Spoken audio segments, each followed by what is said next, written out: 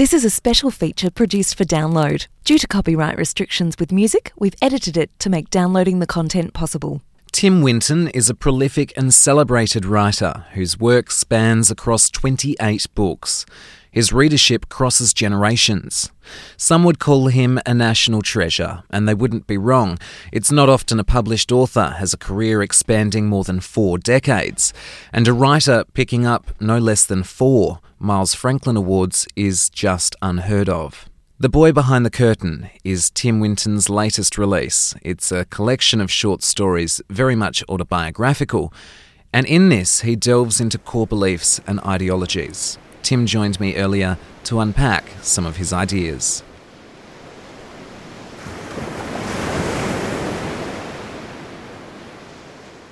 Hi Tim, welcome to the program. Oh, thanks for having me. Time and time again, you bring readers new stories, great reads. Where do you start? What sows a seed in your mind where you think that could be something? Oh, I don't know. I wish I knew. Things just grow on me, you know. This book probably took a long time to develop. I've been writing essays on the side all these decades, as well as the fiction. But I guess eventually I realised I had quite a few of them, and there were some that leant against one another and seemed to inform each other and naturally seemed to fit. The process is partly about being able to look over my shoulder.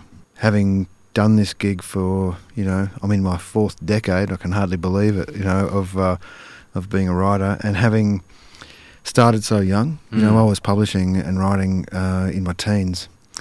I got married really young. My wife was 20, I was 21. Yeah. It felt like we had babies about 8 minutes after that. And I was writing the whole time. So and also, it was a dud gig financially. Risky business. Yeah, I mean, I used to, work for 2 years, and publishers would say, "Great, we love this. Here's $1,000." When you're embarking on a vocation like this, you more or less have to fess up to the idea that you've taken a vow of poverty. I went hard in order to keep the wolf from the door all those years.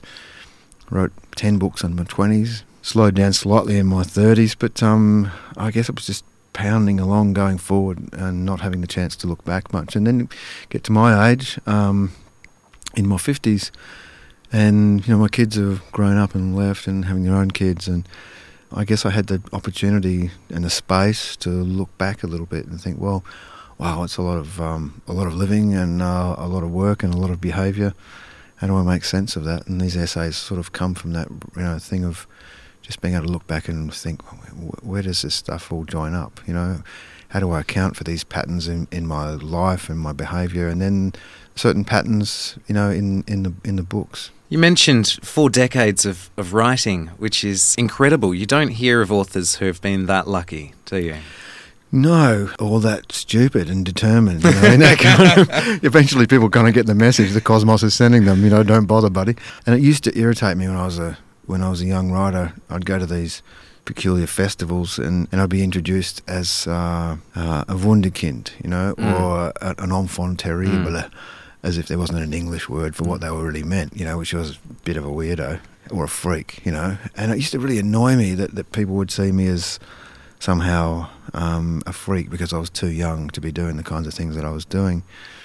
But really now that I'm old enough to look back, I think, well, they were right. And I was a bit of a freak. Quite normal to get to about 38 and think, I wouldn't mind writing a novel, or I think I'm ready to write my novel now, or 40 or 45. I'd written 10 before I'd even cracked 30. And that is weird. That's not normal. I declared to anyone who'd listen at the age of 10 that I was going to be a writer, and I'd never even met a writer until 1979, 19 years, when I was 19 years old. So I don't know how, I can't really explain that part of my life as to, I was a pretty self-possessed young person. I didn't, I didn't know much, but I knew what I was and who I was, and that meant that I was a bit stubborn. And a certain level of stubbornness is handy for the artist because it's about endurance and pushing through. Do you see that with your kids? Oh, I just think it's stubbornness without cause. I just no. I do see streams of self-possession, streams of determination. But I think the weird thing is that I don't know if it's just about my kids or younger people, or the way life's changed as our culture's got more wealthy. People are paralysed by an excess of choice. I think it's a kind of a strange first world problem, but it's there, and it's even worse if you're good at more than one thing. You know, I knew a lot of people who were pretty good at lots of things. They were smart and skilled up. Subsequently, they could often just not make a decision about which direction they wanted to go in because they were just spoilt for choice. For me, it's a horrible life. I only had one idea, and I'm stuck with that. Yeah. But the range of options seemed narrower when I was younger, and in a way, I mean, that's a disadvantage. But I saw it I see it now as a bit of a mercy as well. Right now, it's 2016. If you were trying to do something like that today, it'd be very different, wouldn't it? Yeah, and I'm kind of conscious of that, I mean, one of the big differences when I was a young person was that, particularly, from the working class, growing up in Karrinyup when it was pretty modest working class state housing suburb, we got to go to school for nothing.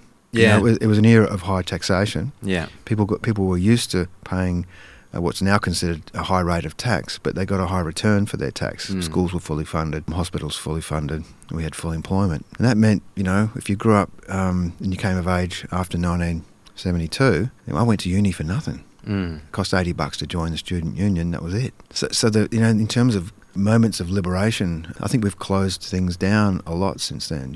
If now you'd come out of university as a debtor. Yeah, you're in debt for sometimes for the rest of your life, depending the uni you go to and the degree that you've chosen, and that's different. There's more publishing opportunity. There's more publishing. People are more choosing to be a writer. It's less of a weird choice now than it was when I was a kid. But again, there's more competition, and everybody's desperately paying off their debt as well as trying to get on with their life. It's a great privilege. It doesn't matter what you're doing. If there's something that you've found in your life that gives you pleasure and stimulates your brain, and you've got colleagues who you like and respect, and that's a great gift because so many people, that's not their life. The Boy Behind the Curtain is very different from your past work. As you mentioned, it's non-fiction, and it's a series of essays about your life. What was it like as someone who's largely written fiction to then have to write non-fiction? Yeah, it's definitely in trade terms, it's a different set of tools. It's a different it's a different construction, different creature really, and so it was much harder. And you have a different level of responsibility. When you're a novelist, your only responsibility is to the work itself, that it holds together as an organic whole. And so the only one responsibility is aesthetic. Whereas if you're writing a memoir, or if you're a journalist, or if you're writing any non-fiction, your responsibility is to tell the truth. You have to tell the truth according to as you know it, but be aware that you have a responsibility not to hurt those around you. What did your family say when you told them that you were going to publish something non-fiction about your own life and your family? I gave everyone fair warning. I think certainly with my parents, we talked about it a lot because my parents figure quite a bit in this book. Yeah. And there's places I haven't gone in the book, and that's there are various reasons for that. Some stories aren't mine to tell. It's been fun in a way because it sort of provoked a kind of new round of conversation in the family. I've had plenty of phone calls, and we've had a few laughs. And Mum and Dad have, we've had conversations. They've been reading it to each other in bed and getting the giggles. And it's been a nice thing. And my brothers and sister have been, we've been talking about. Oh, do you remember? Really? I don't remember that. Or I cannot believe you remembered that. So far so good. There's no bushfires at home anyway. Oh, well, I'm glad to hear that. You mentioned your mum and dad, and they do feature largely in here. In fact, you dedicate this book to them. Tell us a little bit about Beverly and John. And Well, Dad was brought up in Margaret River and was one of 7 kids, and Mum came from Geraldton. She was one of 3, both from very modest backgrounds. Mum was taken out of school before the age of 16, Dad as well. So they never finished high school. I guess Mum's parents just said, well, we can't afford to keep you at school, you need to get a job. Dad got home from school one day and his mum said, well, that was your last day of school, you start Monday as in your apprenticeship and you're going to be a cabinet maker. And he said, what's that? He said he spent 2 weeks standing at the bench crying. So in that sense, there was a kind of motivating impulse from Mum and Dad, I think, to give their kids what they hadn't had the opportunity to have as young people. And to surround us, with love and nurture, to push us forward. So I think all of us, and there's 4 of us. I think we felt that kind of we sort of surfed the momentum that Mum and Dad provided us. I think we were very lucky to have had that kind of impetus from our parents who were trying to lift us up, and we were trained from an early age to strive and to not just sit on our laurels, to not just accept the status quo, to not just phone it in. And that's, people have been asking me, how do you account for having grown up in a modest working class home and then end up a kind of bourgeois from having written stories all your life? It's a pretty weird trajectory, I just put it down to taxation. I grew up at a time when we believed in the culture and we believed that it was back when we were a community, not just an economy. And do you think that's what we are now? Just an economy? Well, I think that's what we've been sold. This experiment is now a generation old. I think what Bob Ellis used to call sadomonetarism, where you pretty much define things by their monetary value. And Margaret Thatcher said, there's no such thing as society, and to some degree, she said many politicians on the left and the right have more or less ingested that and internalised it. So sadly, I think we have become economised, marketised.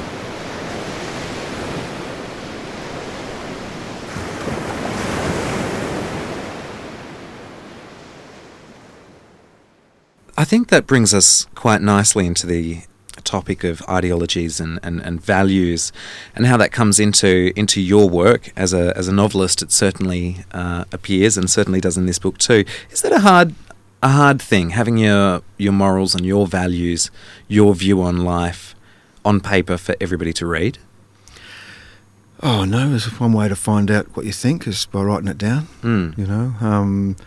What you think and what you adhere to, or what you think changes over life, and it depends on the conditions of your life. But yeah, I guess I'm a product of taxation and Sunday school. Yeah, in that sense, where we were trained to expect something of ourselves. We were aspired, not just in material sense. We were ethically expected to step up, to be larger than what we thought we were, to find ways of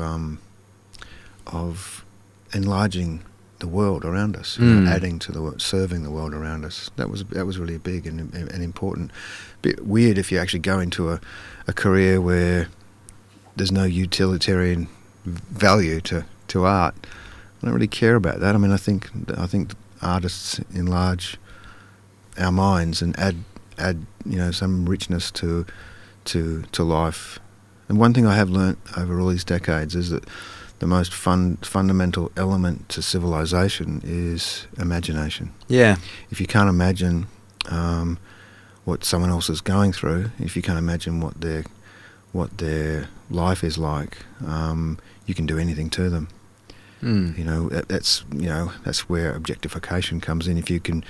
If people cease to be subjects and they become objects, then they're just instruments. There's things that you can do anything to. You can make someone, you can make your fellow human a stranger, or an other with a capital O, then they're just an object. And those cultures and those moments in politics when people have been able to render each other as objects, it's only you can only kill 6 million people in the gas chambers if you take away their humanity and you take their faces off them. Where do you think that started for Australia? Do you think that has started for Australia? I think my mind immediately jumps to the Tampa crisis. Yeah, I think no. I think it's gone back longer. I think in terms of turning people into objects, that's a universal human problem where we just we let our imaginations harden and die, and sadly everyone's a bit tribal, everyone's a bit narrow, and part of the glories of civilization is where we overcome that sort of narrowness, and Australia's an island, and we act and feel like islanders. You get a little anxious about, people, if you're an islander, when people hit the beach, it does do something to you. But I think we had overcome that. We had become leaders in, the things that make you proud about being Australian was that we lifted up the weak, that we looked after the poor, that Jack was as good as his master. But yeah, you're right. Tampa was a point where we somehow fell back to a fearful part of ourselves. It's particularly in the 70s when I was a kid. There was a new confidence about being Australia and about being in the world. And if people travelled and you were proud to be an Australian and also happy to be an Australian, especially if you're in Europe. I knew this from first-hand experience. Once people found out that you were not American, they loved you. But Australia was well known for its compassion. I mean, I was in Melbourne last week and I went past a statue erected to those who brought about the 8-hour day, in the 19th century, if you don't mind, women getting the vote, just we were leaders, and in the current terminology, we were lifters and not leaners, and leaders and not followers. Somehow around that period, once we got frightened of poor strangers shivering and terrified in boats, we went back to being followers and leaners and fearful people. So I think, my hope is that we sort of, as we've done in the past, we'd go back to overcoming our fear of strangers, our fear of strangeness, our fear of the others. We all hope that our work makes a difference of sorts, or generally we would, that it perhaps changes the world even just a little bit for a positive, or pushes it in a different trajectory to what it is. Is that what you hope you do through your writing? Is that what you hope you did through this book? Yeah, I don't know. Maybe that slightly ennobles my efforts somewhat. I mean, I'm just following my rather large nose, week to week, month to month, year to year in the work. I don't think the writer has to feel the weight of having to change the culture. But you want to keep culture alive, and you want to keep people's imaginations alive, and therefore their capacity to live a moral life. You can't live a moral life unless you can unless you're an imaginative, and you can't be a healthy culture unless you're exercising your imagination for the common good. I would like to think that there was some small use, I guess, though. Having said all that, that life was a little more bearable, or a little richer, or a little more interesting as a result of my 28 or whatever books. But maybe I'm kidding myself, It's not going to stop me doing it. No. The chapter called Sea Change, in that you say, the places most precious to me are those where the desert meets the sea. Now, location has always been a part of your work. How important are places to you? Oh, vital. As we get more and more abstract in the way that we live, where virtual reality seems to be claiming more of our attention than organic reality, and we live more and more of our lives in our heads. Actual places are very important. And I think it's also worth reminding ourselves constantly that these are the terms of trade under which we exist. This is the bottom line, the physical world, the water, the air, the soil, that they're the fundamentals. And if we don't pay attention to them, I think we diminish ourselves as humans. And if we don't pay proper respect to those three things, soil, air and water, then we put at risk our own future as a species. Blueback was one of your novels that I grew up with. Like you said, you've got different generations of different readers. What does it take to save a precious place? I can sit you on my knee and we can read it. Let's do that, yeah. But there are so many beautiful places, and places being such an important thing to you that are at risk. You've worked incredibly hard over many different years, over many different causes. What does it take to save a precious place today, do you think? Well, it's a pretty pertinent question given what's happening, in the Great Barrier Reef, just dying before our eyes. The climate creeping up on us despite us putting our heads in the sand, and places even in Perth that are imperilled by government decisions and agencies. What does it take?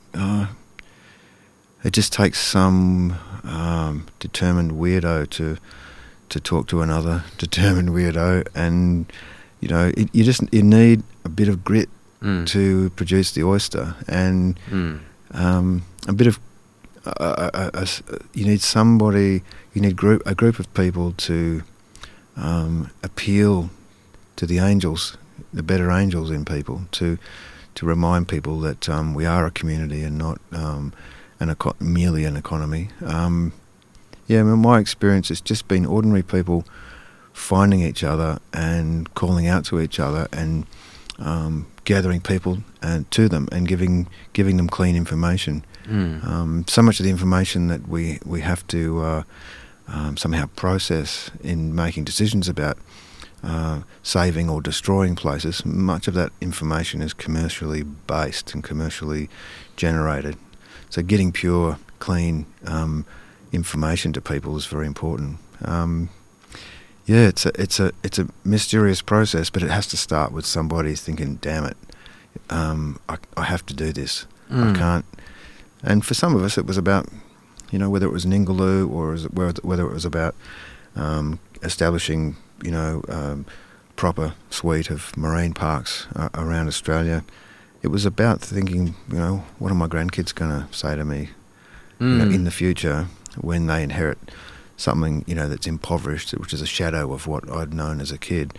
Eventually they're going to say, Granddad, what did you do in the war on the environment or the war for the environment?